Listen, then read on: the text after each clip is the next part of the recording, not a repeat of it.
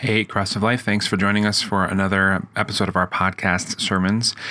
This week, we received a message from Jordan Messiah. Jordan Messiah is a son of our sister congregation Hope in Toronto. He is studying to be a pastor and is about to go on to his vicar year, which is essentially a pastoral intern year at Beautiful Savior in Cincinnati, Ohio. So we had him join us to share God's word with us from Galatians. And the next voice you will hear is his. Our sermon lesson comes from Galatians chapter 2, starting at verse 1 and going to verse 14. 14 years later, I went up again to Jerusalem, this time with Barnabas. I also took Titus along also. I went in response to a revelation, and meeting privately with those esteemed as leaders, I presented to them the gospel that I preach among the Gentiles. I wanted to be sure that I was not running and had not been running my race in vain. Yet not even Titus, who was with me, was compelled to be circumcised, even though he was a Greek. This matter arose because some false believers had infiltrated our ranks to spy on the freedom we have in Christ Jesus and to make us slaves. We did not give in to them for a moment so that the truth of the gospel might be preserved for you. As for those who were held in high esteem, whatever they were makes no difference to me. God does not show favoritism. They added nothing to my message. On the contrary, they recognized that I had been entrusted with the task of preaching the gospel to the uncircumcised, just as Peter had been to the circumcised. For God, who was at work in Peter as an apostle to the circumcised, was also at work in me as an apostle to the Gentiles. James, Cephas, who is Peter, and John, those esteemed as pillars, gave me and Barnabas the right hand of fellowship. When they recognized the grace given to me, they agreed that we should go to the Gentiles and they to the circumcised. All they asked was that we should continue to remember the poor, the very thing I had been eager to do all along. When Cephas came to Antioch, I opposed him to his face because he stood condemned. For before certain men came from Jews, James, he used to eat with the Gentiles. But when they arrived, he began to draw back and separate himself from the Gentiles because he was afraid of those who belonged to the circumcision group. The other Jews joined him in his hypocrisy, so that by their hypocrisy, even Barnabas was led astray. When I saw that they were not acting in line with the truth of the gospel, I said to Cephas in front of them all, "You are a Jew, yet you live like a Gentile and not like a Jew. How is it, then, that you force Gentiles to follow Jewish customs?" The word of our God.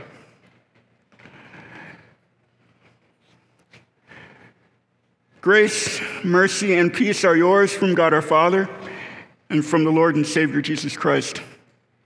Amen. People compromise every day. In our earthly lives, we see that there is so much that people compromise. For example, think of a marriage. Spouses sacrifice for each other so that they can live better lives. In our jobs, we work together in order to achieve a greater goal. In our neighborhoods, we compromise so that everyone can live peaceful lives. Compromise is not a bad thing in this world. In fact, I encourage it wherever possible. But is there an instance where compromise is non-negotiable? Is there a place where it's okay to ditch compromise for the sake of our religious beliefs?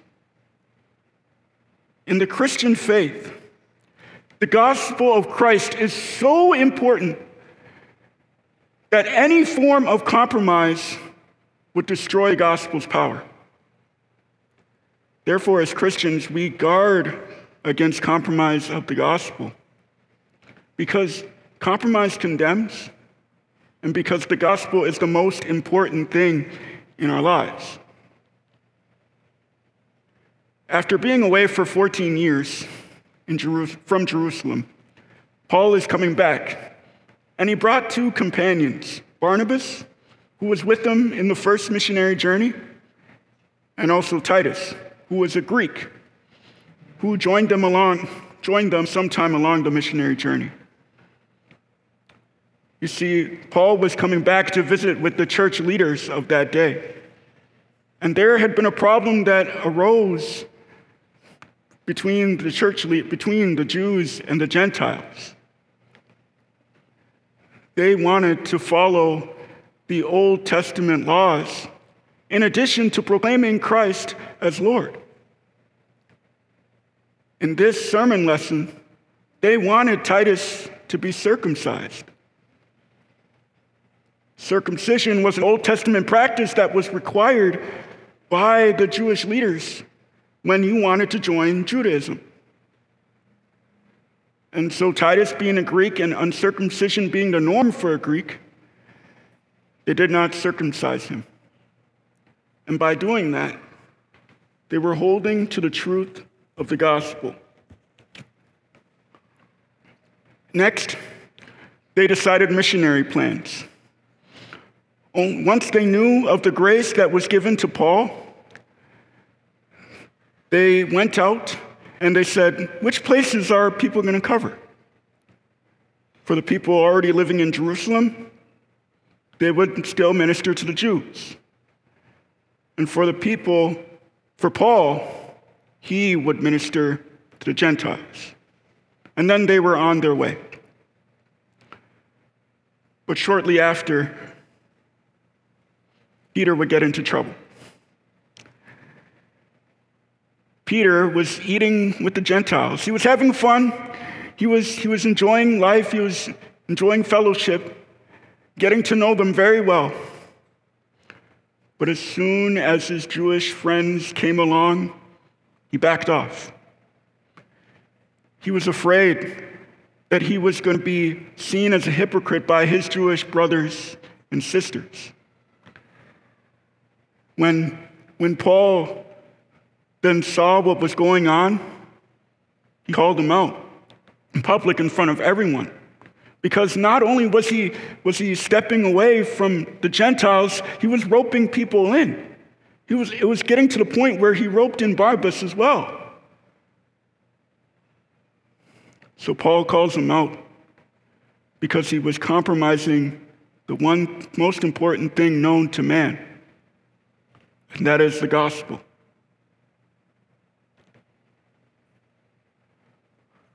What is wrong with Peter? I mean, it's just one mistake, right? Paul was way too harsh on him. Paul should have just took him aside privately and said, hey, let me just talk to you real quick. But that's not what happened. Paul called him out in public for 2 reasons. In verse 11, it says, when Cephas who was Peter, came to Antioch, I opposed him to his face because he stood condemned. He stood condemned. This wasn't just a one-time mistake.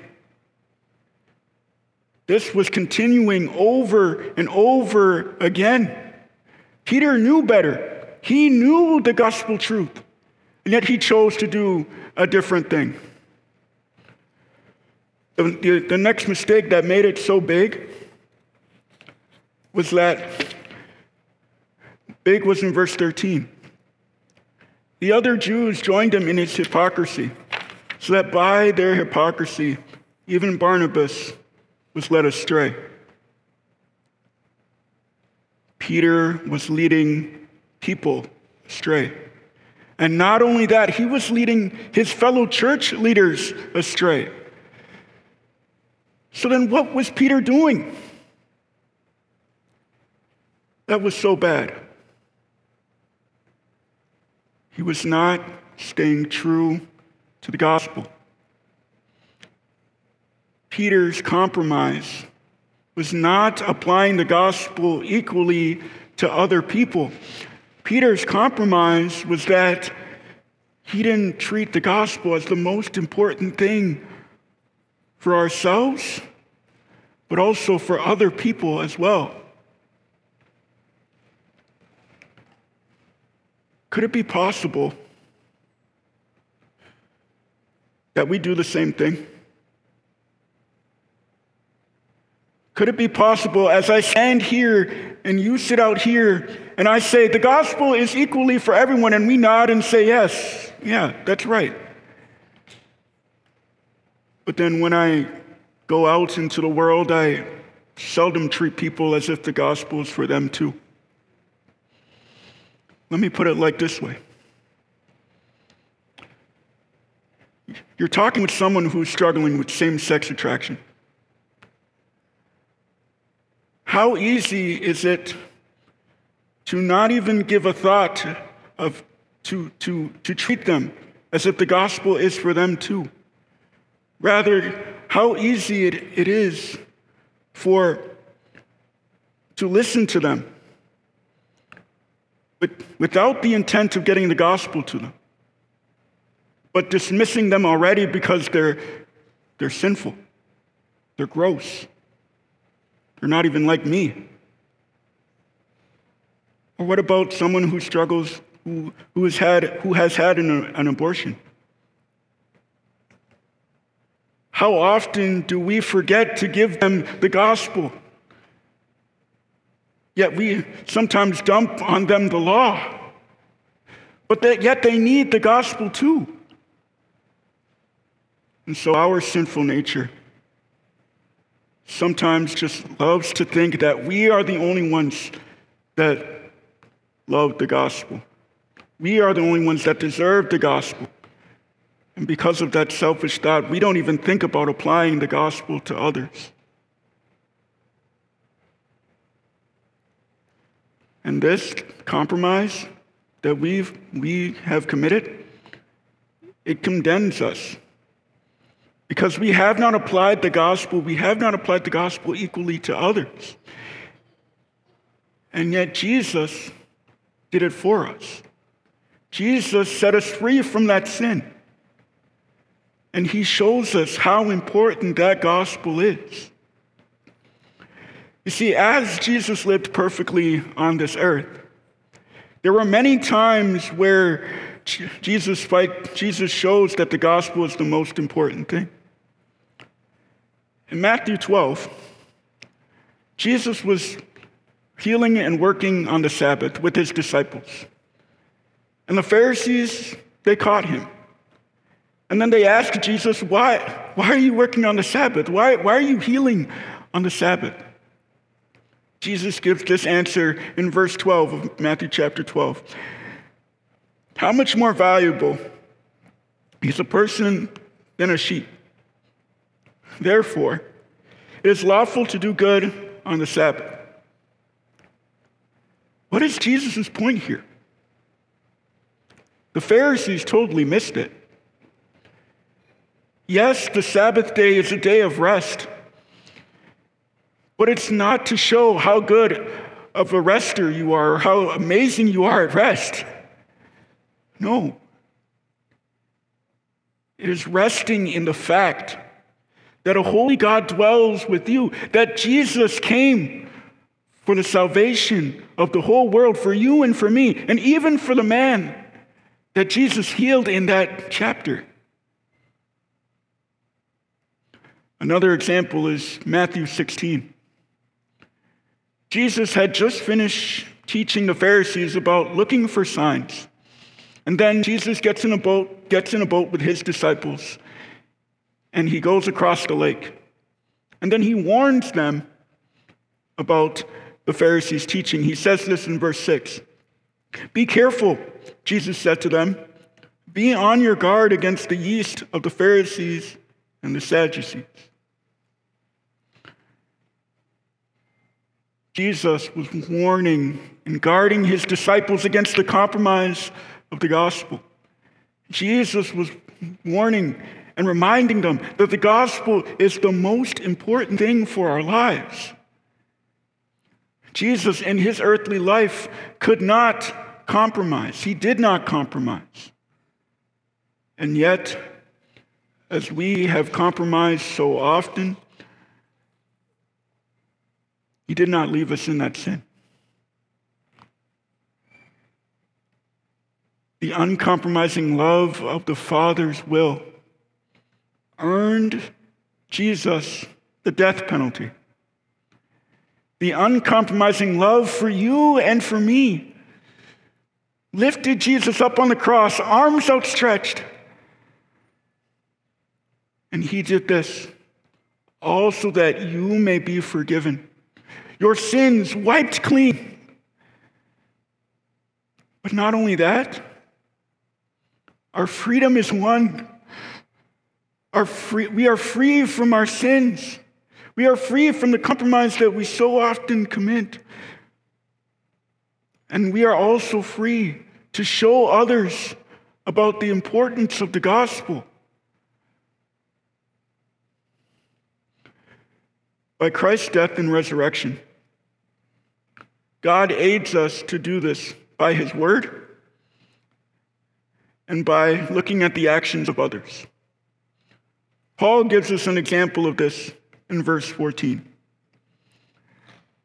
When I saw that they were not acting in line with the truth of the gospel, I said to Cephas in front of them all, "You are a Jew, yet you live like a Gentile and not like a Jew.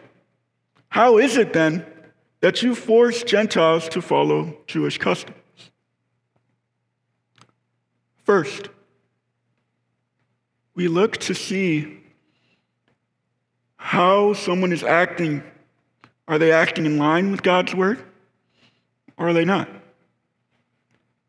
And if they are, if they are not, we gently bring them to forgiveness.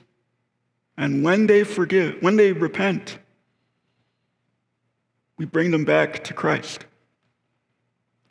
Here's an example of this. So there's a person that comes to church, maybe not a member, but he still comes to church, and he says something or does something that is not really in line with God's word. What do we say to that person? Do we say, "You messed up, never come back"? No, right? We want that person to come back. We want that person to have the forgiveness of Christ. And so we treat him or her with love, with gentle, Christian-like, Christ-like love, because that's what that person needs. And when they come to repentance, again, we give them the love and forgiveness of Christ. Another thing that we want to keep in mind is that because of the gospel's importance, because of the gospel's centrality, we want that the gospel is the thing that we remind people of. And it's a personal risk that we are willing to take. Why risk losing a family member? Why risk losing a friend? Why risk losing a classmate, a schoolmate, a coworker? Because we know that the gospel is the most important thing for our lives and for the lives of others. And because the same uncompromising love that Jesus showed for us, we show to others. God has set us free from enslavement of our sin. And in our freedom, with the gospel at the forefront of our minds, shouldn't we show that same love for them?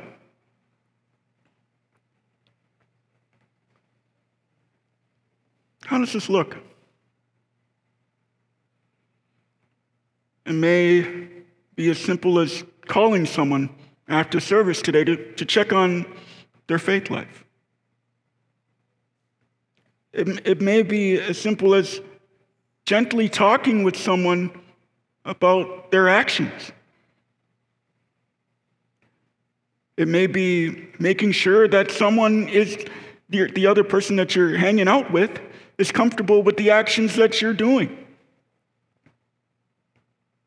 It also may be stopping a bully from beating up your friend instead of standing by. It also may be gently explaining to that friend why you don't want to indulge in that sinful act. But all these things can lead us to tell people about the gospel, to show people why the gospel is so important. And it helps us to guard against the very same compromise that we are so often prone to fall. Now, these points are very hard. They're not easy to do because you and I are sinful, and we deal with sinful people on a daily basis. But let me remind you again of that same gospel that we have, that you are free in Christ. You are His child, and you have a beautiful treasure in the gospel. So in this world, we do compromise so that everyone can live peacefully. And compromise is not a bad thing, but compromise of the gospel is non-negotiable. And in our freedom that Christ has won for us, we equally apply the gospel to them because the gospel is the most important thing for our lives. And that's how we guard against compromise of the gospel. Amen. Now may the peace of God, which surpasses all understanding, guard and keep your hearts and minds in Christ Jesus. Amen.